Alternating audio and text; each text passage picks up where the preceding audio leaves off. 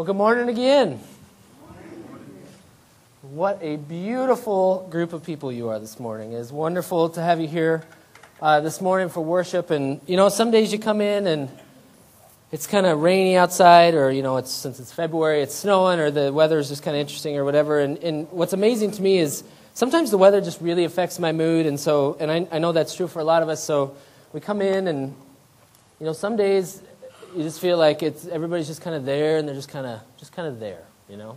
And you come in on mornings like this morning, you got people that are just saying, "Hey, how are you doing?" Big smiles on your face. The sun is shining. Just what an awesome day. And I can tell you guys you're just excited to be here this morning, aren't you? Amen. Absolutely. Yeah, and I am excited to be here too. I am excited to be here too because what an amazing church God has put together here, huh? I mean, turn to the person next to you and just say, "How did you get here?" And I say that kind of as a joke, but I also say that somewhat true in the grain of truth because, you know, I love this idea that God, when God is the thing that we have in common, that it brings people together from all different places, all different walks of life, different stories, different personalities, different things. But what I love about this group of people is the fact that God and Jesus Christ and the power of all that He's done, all that we're about to celebrate in less than 40 days, through Good Friday and Easter. That's what holds us together, and I love that fact about us, and I am excited to be here with you for that reason, but I'm also excited to be here with you this morning because God is on the move. Amen? Amen. All right, now if you're new and you've never been here before and you hear me say that, you're probably thinking one of two things. All right, maybe if you've been here before, you're like, "Amen." That gets me really excited. Nothing could be more true because you know what it means. But if you're joining us here for the first time this morning and God is on the move, maybe if you're not really familiar with that phrase, you're thinking, "Wait a minute, I thought God was everywhere. Is God boxing up all of His stuff and moving somewhere? I mean, what does this mean?" Right? What we mean when we say that is that God is here. God is here and God is doing things. When we come together, when we worship, when we gather to spend time together, it's not just so we can sing a bunch of cool songs. It's not so we can sit in these extremely comfortable chairs in this extremely comfortable gymnasium, right? I mean, we don't make people get here at 6:30 in the morning to start setting up all this stuff, which let's give them a round of applause, by the way. We don't ask them, or the polite term is we don't invite them to come do that because we're just here to go through the motions. We believe that God is here, and we believe that God has something that He wants to say to us this morning. And if you were here last week for us, the story of Esther, then maybe you got that sense. We spent a lot of time talking about this idea that a lot of the stuff that we go through isn't just an accident. I'm not saying that God creates a lot of the circumstances that happen in our lives, the bad things. I mean, the world is just a crazy place. But the thing is that God uses those situations in our life. And He takes even these broken things, these things that don't make any sense to us, and He turns them and uses them for His glory. And the best part is that we get to be transformed in the process. And so as we talked about Esther last week, we talked this idea for such a time as this, right here, right now, God has created you for this moment. And as we were wrapping up our service last week with this story of Esther and this exciting truth that God is exploring, you know, God decided to give us a pep talk through a little guy named Kid President. And I love that video so much that I just thought, in case you missed it last week, I mean, I just owe it to you to show it to you again. So brace yourselves for a little pep talk from a guy I like to call the Kid President. Let's take a look. I think we all need a pep talk.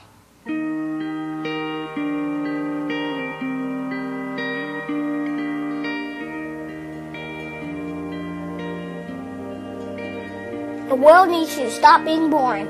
Yeah, you. Boring is easy. Everybody can be boring, but you're gooder than that. Life is not a game, people. Life isn't a cereal either. Well, it is a cereal. And if life is a game, aren't we on the same team? I mean, really, right? I'm on your team, be on my team. This is life, people. You got air coming through your nose. You got heartbeat. That means it's time to do something. A poem. Two roads diverged in the woods, and I took the road less traveled. It hurt, man! Really bad. Rocks, thorns, and glass. My parts broke. Wah! Not cool, right? But what if there really were two paths? I want to be the one that leads to awesome. It's like that dude Journey said, don't stop believing unless you dream stupid. Then you should get a better dream. I think that's how it goes. Get a better dream and keep going. Keep going, and keep going. What Michael Jordan have quit? Well, he didn't quit. No, he retired. Yeah, he retired. But before that, in high school, what if he quit when he didn't make the team? He would have never made Space Jam. And I love Space Jam. What will be your Space Jam? What will you create will make the world awesome? Nothing if you keep sitting there. That's why I'm talking to you today. This is your time. This is my time. It's our time. We can make every day better for each other. If we're all on the same team, let's start acting like it. We got work to do. We can cry about it, or we can dance about it. We were made to be awesome. Let's get out there. I don't know everything. I'm just a kid. But I do know this. Because everybody's doing to give the world a reason to dance. So get to it.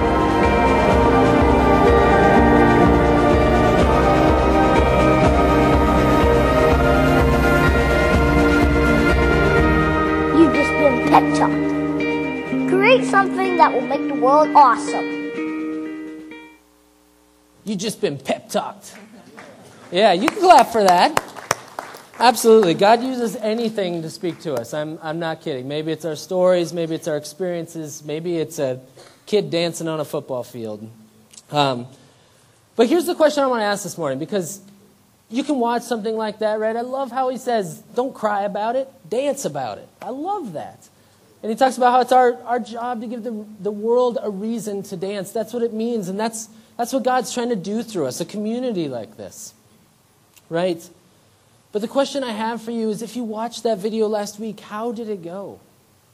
How did it go? Did you give the world a reason to dance? Because there's a reality, I think, when we watch videos like that we have to remember, right? It's so easy when you have the music playing and you're watching it and you're just passively sitting in your chair to think, yeah, I can do that. I can do something awesome. Watch, here I go. Let me do my awesomeness, right? And then you get out there and the inspiring preacher isn't around anymore. The video isn't playing, and so it's a little bit harder to do that. Especially when maybe we're in a place and we're in a season of life where things aren't really going that well anyway. I mean, what if you're in a season where you don't feel like making your own version of Space Jam? Whatever that would look like, right? What if you're reading Robert Frost and he's talking about these two roads and there's one that's traveled a lot and one that's less traveled, and you say, I don't want the world that's less traveled. I mean, I'm not naive enough to think that all of us in this room are all happy and smiling and having the perfect weekend right now.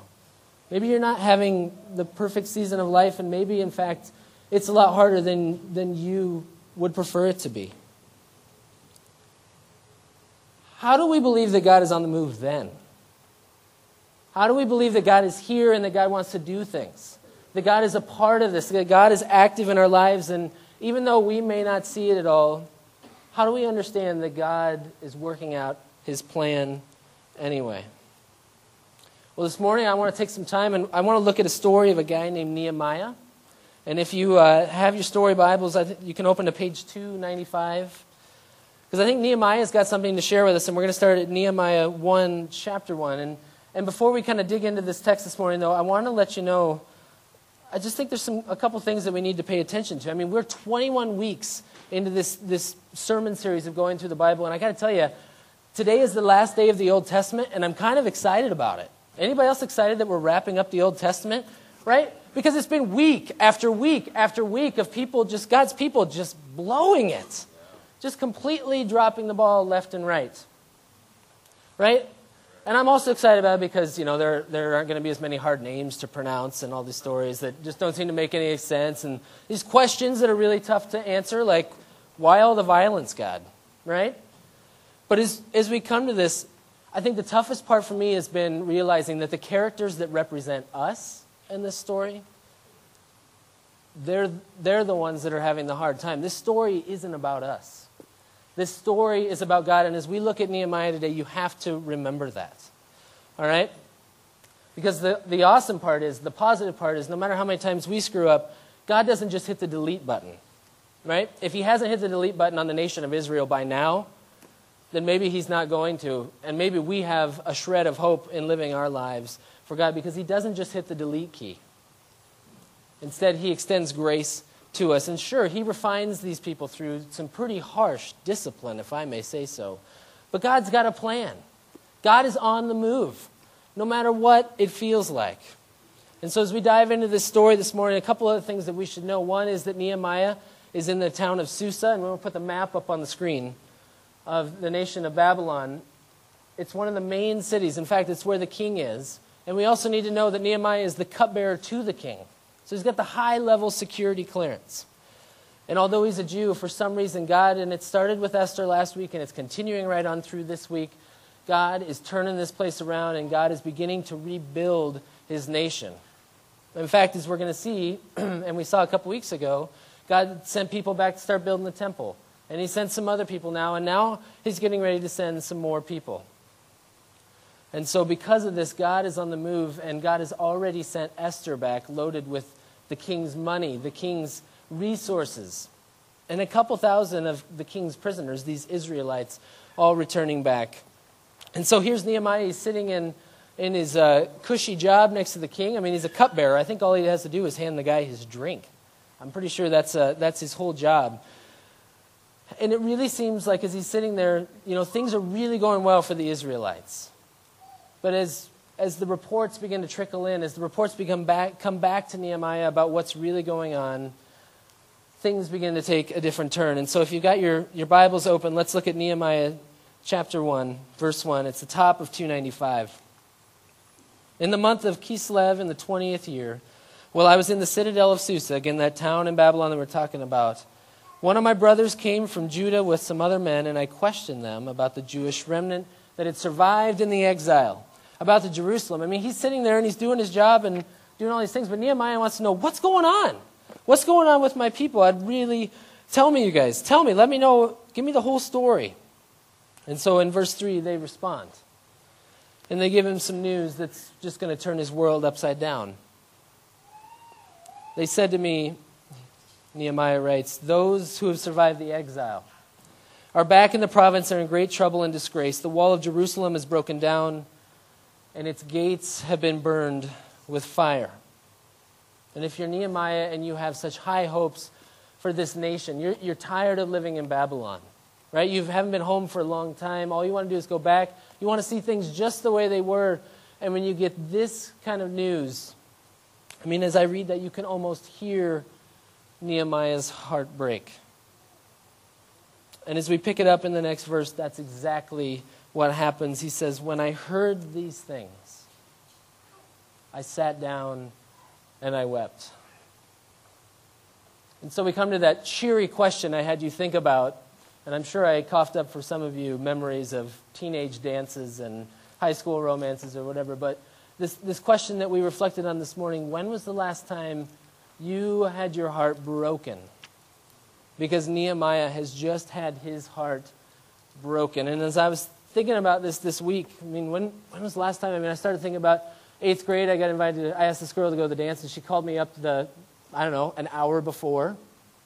She said, "Yeah, I'd rather just meet you there. I don't really want to go with you." And I was like, I was kind of dense, and I didn't really get it. I'm like, "Okay, I'll meet you there, and we can just spend the entire time." And she's like, "No, I think I'd just rather go by myself," right? Heartbroken when that finally sunk in as I took the flowers that I got her and threw them in the trash. I mean, right?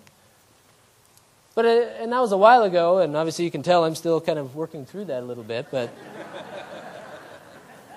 right? But we all have those things we're working through, and I couldn't really think of anything lately until I got an email from a friend in California at the church that I worked at this last year as an intern pastor. And I got the news that just pretty much brought tears to my eyes. It was that my friend Helen at this church, she had died. She'd passed away, and the thing you have to know about Helen is she was one of those people that I would call a hero of the faith. She was 92 years old, right? Still driving her car around in L.A. freeways in traffic. okay? 92 years old. This woman was amazing. And the best part was Helen could preach, and she didn't even have to use her words. She gave everybody hugs, right? And we've all seen those cute little old ladies, right? That are and they just seem like they're so, speed challenged. I won't say that they're slow, but, right? And she's having some mobility issues, wherever she walks with a cane.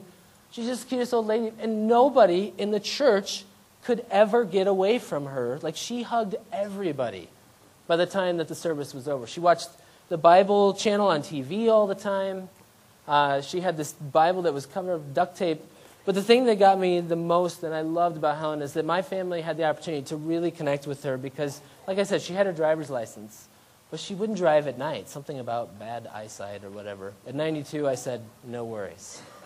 Right? So Ash Wednesday, this is a year ago, I volunteer. I say, you're going to come to the Ash Wednesday service, right? And it's at night or whatever. And she says, no, I can't drive, whatever. And I say, hey, my wife will come pick you up.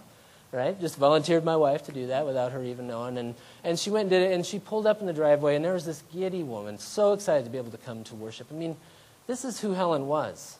And later I had a Bible study, and the only way I could get her to come is if I went and picked her up. And so week after week for, I don't know, probably like 8 months, I got to know this woman.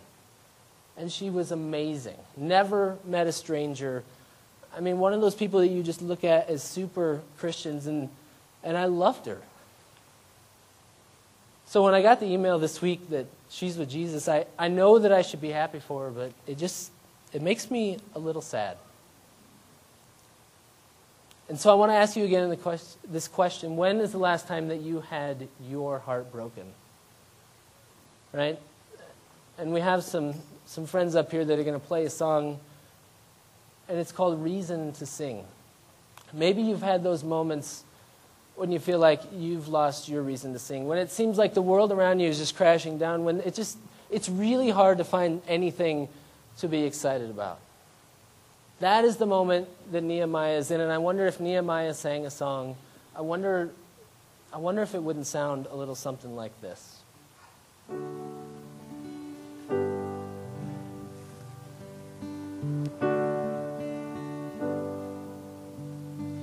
When the pieces seem to shattered, to gather off the floor, and all that seems to matter is that I don't feel you anymore. No, I don't feel you anymore.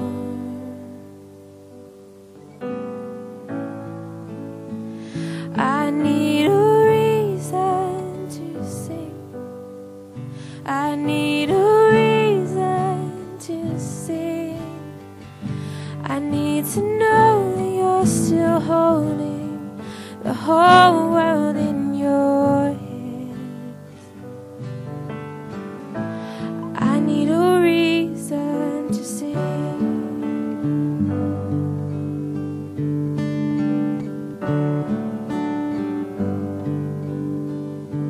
And when I'm covered by fear, and I hate everything I know, if this waiting lasts forever, I'm afraid I might let go. Oh, I'm afraid I might let go. Oh, I need a reason to sing. I need a reason to sing. I need to know that you're still holding the whole world in your hands. And I need a reason to sing.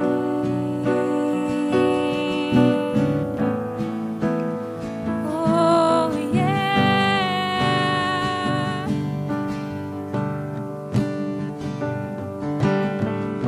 Will there be a victory? Will you sing over me now?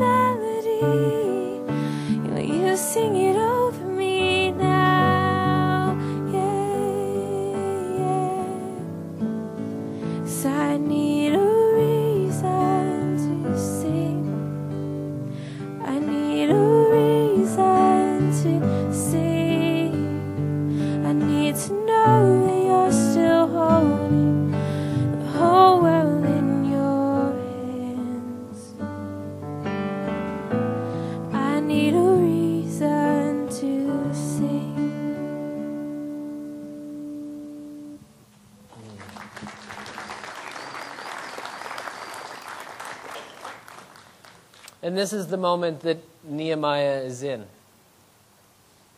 He's lost his reason to sing, and in those moments we can do one of two things, right? We can just lay down and stop moving. I mean, we can just give up the fight and thank God, maybe you're not moving today.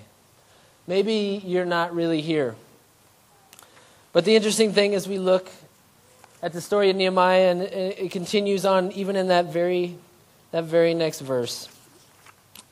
When Nehemiah has no other place to turn, and he's in that moment of weakness. I mean, when his heart is broken and there's nothing that words can say.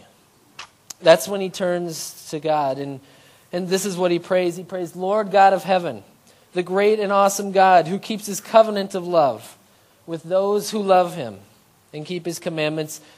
I love this phrase. Let your ear be attentive, he says, and your eyes open. God, see me. That's what he's saying. Because your servant is praying before you day and night for your servants, God. He's praying for the people of Israel. And I confess the sins of we Israelites, including myself and my father's family, have committed you. I mean, when Nehemiah has no other place to turn, he turns to God. And I have to confess to you this morning, as your pastor, I know that it probably seems like, the people that we put in charge of leading this church, like we have it all figured out and we know what's going on and we have these amazing spiritual lives. And I still struggle with this idea. I worry about stuff. I freak out. I just stay up all night sweating things out. And I just think, gosh, I wish that I could give this to God. And Nehemiah does this so well in this moment. And I begin to realize something about prayer. That obviously, we believe that prayer is a great idea, but here's the thing. God's been teaching me lately about prayer, as Nehemiah shows us in here, is that a lot of times I think that I think that I'm summoning God from somewhere else to come to my issue when really he's already there. And as we've been working on this, and I've been thinking about this the last couple of weeks, I just say, hey, you know what? I'm a pastor. I felt like God literally said this to me. Through the stuff that I've been reading and the people talking to me, he said, hey, you're a pastor. Maybe you should pray a little more often. Good idea. Yeah. And so as I've started doing it, what I notice is, as I begin to walk, and specifically this week I walked into this meeting that I wasn't really looking forward to. It was a tough conversation. Something clicked in my nervous system that said, you know what? God's got this. You've been praying about it. As I've been praying these last few weeks, it's not that I've been changing God and relocating him to my place. God's been changing me. And as we go through this season of Lent, I would encourage you, it's popular and a lot of people give stuff up. But what do you need to take on, too? That spiritual disciplines can be from abstaining from things, but they can also be taking something else on, adding something to your life that draws it in richer. And the whole point of Lent, it isn't to do something to put on our checklist, say, God, look what I did. Let's celebrate Easter. Look what I did, God. To get to the point and say, yes, I can have sugar now, right? But it's so you can have some moments in your journey where you can look back and you say, God, I tried my hardest and it wasn't enough. And so, God, I need you to step in and to fill the gaps. And so you, with that mindset, you go into Good Friday. And you go into Easter and you say, God, I am so glad that you were raised from the dead as you came back to lift me up, God. He doesn't have to do that. So that's what God's been teaching me about prayer. And the story of Nehemiah, as you look through the entire thing, is littered with prayer. The guy believed in the stuff. And shouldn't we, as the body of Christ, be that same way? But he didn't just respond with prayer. I love that Nehemiah's heart was broken to a point where he could respond. It motivated him. God used that time, the pain in his life, to respond, and not just in prayer, but with action. He actually goes out and does something, right? And so it says the temple in Jerusalem, and again, I'm on 295 still. The temple of Jerusalem was completed. So that first building project was done, but the walls of the city had laid in ruins. A city without a wall, you might as well just invite the warriors and the pillagers right in to steal everything. And so in this moment, Nehemiah decides that he is going to lead the charge to rebuild the wall. And so they do that. And as we look at that section below there, it talks about he takes this journey around the city and he goes to all of the different gates. And he looks around and he just goes around and all those different gates, he inspects the damage. He sees how bad it is, and it's even worse than he thought.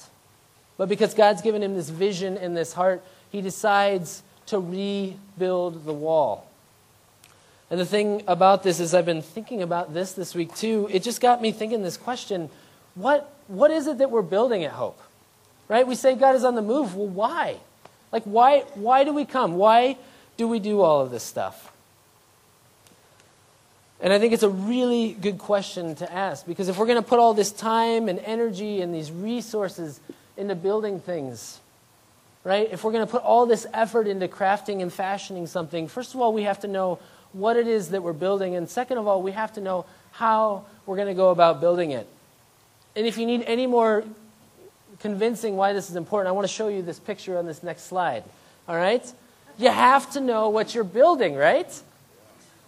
Otherwise, you're going to end up like these guys. You think their jobs lasted much longer after that? I don't know. Millions of dollars invested into building a bridge, and it doesn't even land. Do you think they just went for the quick fix and just kind of did a little diagonal paving there? No, probably not. All right? But it's important that we know what we're building here. I mean, if you were to go home and your neighbor knocks on your door and comes over and says, "Hey, I saw you went to church this morning. What's that all about?" What would you say? What's the first words that would come out of your mouth? And we can have 100 different answers to that, and they all can be good. But as a church, we've collectively decided, we've landed on some phrases, and it's our mission statement, it's in our vision statement. And I know we give you quizzes and make you do this stuff all the time, just to make you feel, no, we don't do that to make you feel bad. But we've picked those reasons, those words for a reason, so we can stay focused, so we can stay on the path, so we know what we're building, and we don't end up with something that looks like these guys. All right? Now, I would never give you a quiz, right? Of course not. Well, okay, maybe we'll do another quiz, but I'll make it really easy to you today. All right? All I need from you is to fill in the 3 blanks, and I've even made it easier because I'm going to give you multiple choice. Who's a fan of multiple choice? Yes? Yeah. All right? So as a church, God has called us to be a blank, and blank community filled with hope. Is it A, unique, spiritual, and focused? Or is it B, selfish, awful, and stubborn community filled with hope? All right, is it C, spirited, growing, and Christ-centered? Or is it D, beautiful, awesome, and amazing? Huh? Turn to the person next to you and say, "You are beautiful, awesome, and amazing." All right? And as much as we'd like to believe that this morning, and maybe that's part of it, but that's not our primary objective, okay? God has called us to be a spirited, a growing, and a Christ-centered community of hope. All right?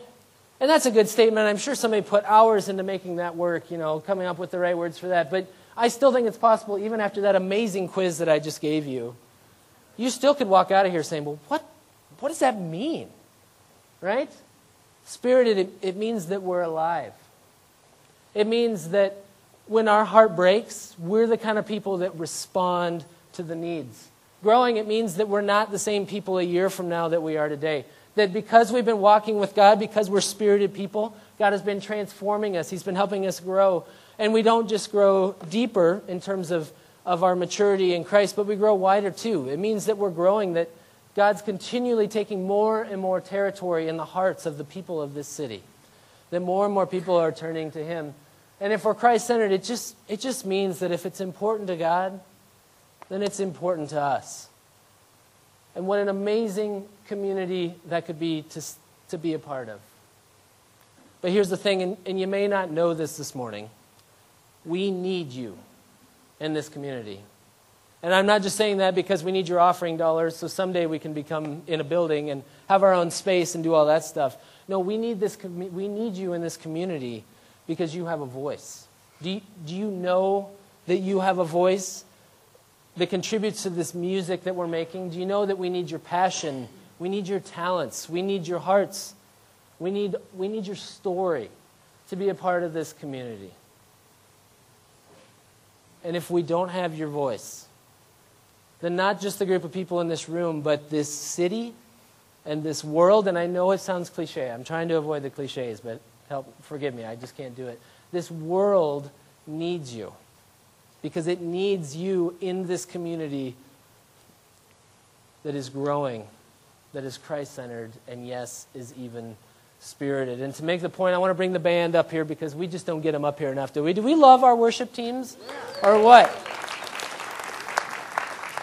Right? Because we can make a great point about the fact that we need your voice. I can stand up here and tell you that. Maybe you already know the contribution that you make, but maybe some of you are holding back. We're missing out if we don't have your voice, if your instrument that you play in this band, this crazy band called Lutheran Church of Hope, Des Moines. And I invited the band up here because I just wanted to give them a taste of what it's like if some of the key parts of the band, if all the voices aren't represented, then let's just see what happens. Lifted up, he defeated the grave, raised to life. Our God is able in His name.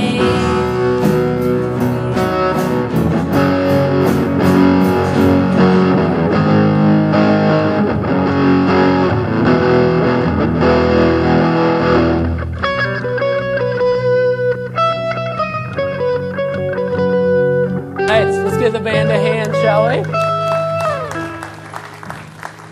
So as we were talking about this before, we kind of have our plans going to it. You never know what's going to happen. And I was like, you guys, just make it glorious. Just start playing and then just, have the voice drop out, right? Kim disappeared. There's something missing. She's kind of got a beautiful voice, I would say.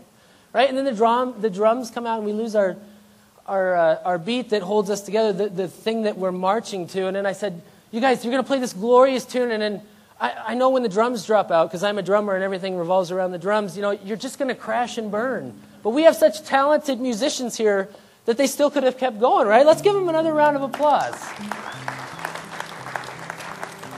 But you get the idea, right? We all have a voice. We all have an instrument that we play in here, and we absolutely need you because we are a spirited, growing, and Christ-centered community. That is what we're building here, and it's important to know what we're building because that is who we are. And we're not just building a community, but we're building a community that when our heart breaks for things, that we respond. So a while ago, our missions team was praying about what it is we, during Lent, we do these Lent campaigns and as part of our mission to reach out and to be this community. And we started talking about, well, what is it that we can do? What is it we should do? Last year we did churches. Before that, they've done wells.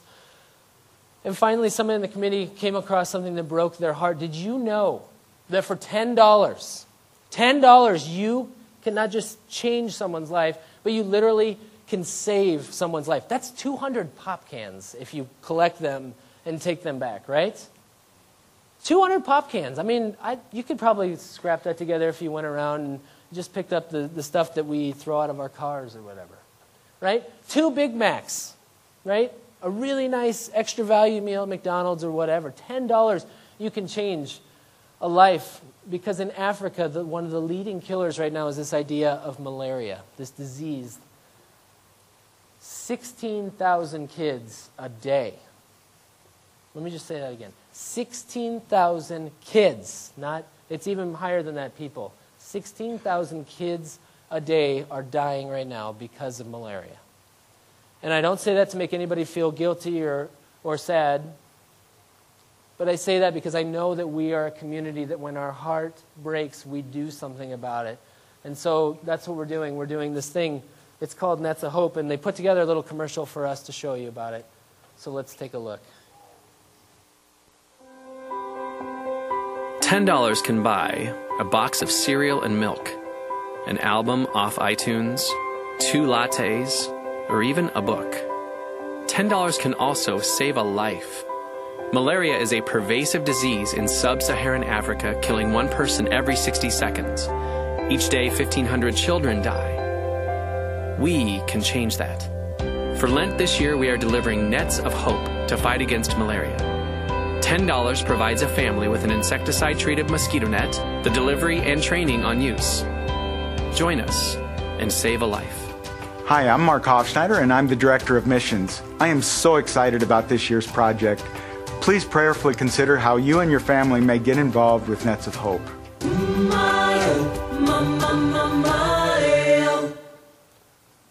So there it is. $10 can change a life. That goes towards a net. It goes towards medicine.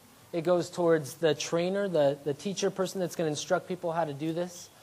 We have people that have been over in Africa on some of our mission trips, and they're just talking about whole families sleeping under these nets, and it's literally saving their lives. Did you know that malaria was eradicated in the United States 1951? It was here, but we don't have to worry about it anymore. And so that's why we as Hope, as a spirited, growing, Christ-centered community, we're joining in with all the other Lutheran churches in the world. We're not the only ones doing this. Hundreds of churches coming together to try and put this thing behind us. And if you're interested in being a part of it, there's a bucket back there. It'll be there the next few weeks up till Easter. You can drop your money in there. You can give online. If you participate, we'll give you a circle for every $10 that we raise, and you can put it on our poster. So we've got something to look at the difference that we're making, because we are a community that makes a difference. Because God is building us into a community where lives are changed. And it's a great project. It's just another step on our journey. And Nehemiah at the same time was going through his journey as well. And as the walls get built in 52 days, the nations, the neighbors around him, they can't stand this idea that Israel is back up and rising, that God has brought them back. It literally says in there that they lost their confidence, these other nations did, because it was so visible about what God has done in their midst. They were terrified of Israel because God was on their side. But as this journey continues and Nehemiah gets all of the work done, there's some things that happen, including a meeting that the Israelites themselves, these people that have been wandering spiritually off the path for a long time. I mean, it's been a long preaching series through the Old Testament. They call a meeting and they say, hey, we want to renew our covenant with God. We want to make sure that we're right with God. And Nehemiah sees this happening and he realizes that God's not just building a temple. God's not just rebuilding these walls, but God is rebuilding his relationship with his people so that they can go out and change the entire world. And so as they do that, Ezra the priest stands up and he shares, and it says he brought the law before the assembly, which was made up of men and women and all who were able to understand. He read it aloud from daybreak till noon as he faced the square before the water gate. And in the presence of the men, women, and others who could understand, all of the people listened attentively to the book of the law. These people, and it's the people's idea. It's not the prophets, the people that God has sent to babysit these people. They think of it on their own. And do you know that it's been 140 years since this group of people has done this? Do you think maybe this exile, this trip that they didn't see coming to Babylon that destroyed their entire city, do you think maybe it taught them a little something about being in a relationship with God? God is on the move back in and amongst the people again, and not just so that they can live these happy spiritual lives, but so that the whole world can be blessed through them. And he opens the book and he reads the law, and they renew their promises to God, and you think, this is it, we're going to close the Old Testament on a high note, and it's just awesome. And then you go to the very next book, the final book of the Old Testament, which is Malachi, and you see, yet again, they're struggling one last time, I'm sure, just for kicks. They're struggling with the same issue, and fundamentally it comes down to it. They do not trust God, right? They don't trust God with their money. They don't trust God with their stuff. They don't trust God with their marriages. And so God sends this prophet Malachi, and he says two things: a word of challenge. He says the tough stuff, but he also offers this blessing.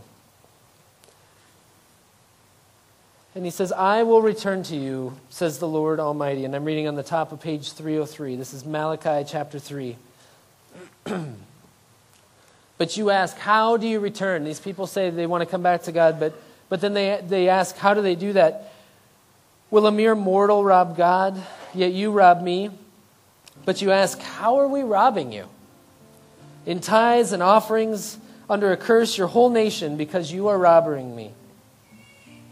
Bring the whole, this is one of my favorite verses in all of Scripture, because listen to what God says, even in the midst of their lack of trust for Him. He says, bring the whole tithe into the storehouse. In other words, trust God, that there may be food in my house. Test me in this, And normally it's not a good idea to test God. But God, in this specific instance, when it comes to trusting Him, He says, test me in this and see that I will not throw open the floodgates of heaven and pour out so much blessing that there will not be room enough to store it. As we close the Old Testament, as we move beyond this chapter, and God speaks to these people and He says, test me in this, trust me, worship me, just come back to me, please. And I will pour out so much blessing that you won't even know it. God isn't going to speak again for 400 years as we make the jump from the Old to the New Testament. But I'll tell you what, when God speaks again, it's powerful. It's powerful. And so we close this chapter with God asking the people to trust Him so that the blessing can be poured out. And by doing so, by God sending His word and sending the prophets, as this nation is rebuilt, they find again that they've been given their reason to sing. They've been given a glorious, glorious reason to sing. And as I think about that, again, I come back to my friend Helen. You know what I love most about Helen? It wasn't just the hugs, right? The hugs, there were lots of hugs, let me tell you. It wasn't just the conversation or the way that she read her Bible, but it was the way that Helen worshiped God. You don't understand. This was a traditional Lutheran church with pews and an organ, right? Reading out of the hymnals.